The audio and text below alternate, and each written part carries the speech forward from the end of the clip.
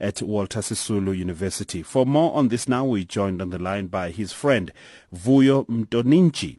Vuyo, good morning. Good morning. What's the latest with regards to Vusi? Let me just correct something. You are not a member of the Black Student Movement, but of the 10 African Congress. Sorry, I didn't get that. You're a member of the 10 African Congress, the PAC, and not the Black Students Movement. Okay, thanks for correcting us. Okay, no problem. All right. Let me beginning. We've been the latest now has been that we have involved more of the police to try and assist us insofar as to search for our comrade Vusi Mahlangu, and also the Hawks has also come in to try and check for some signals the last time it was used, where the venues and all those kind of things. So that's the latest. But on our part now, we have not had anything of what has been happening or what happened. So we are still trying to check and also see what could us as also comrades and also the community can be able to do.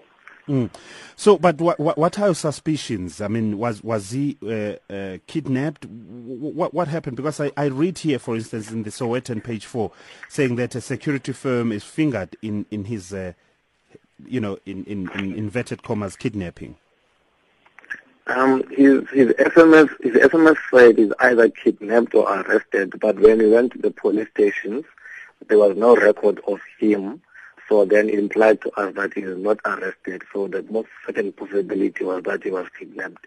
Yes, comrades in our discussions have come up to the conclusion that he once sent an SMS to one of the comrades saying that he's been followed by a car of a certain security company that works for the university.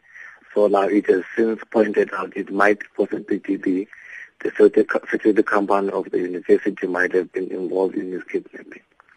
Okay, but what could have led to his kidnapping then?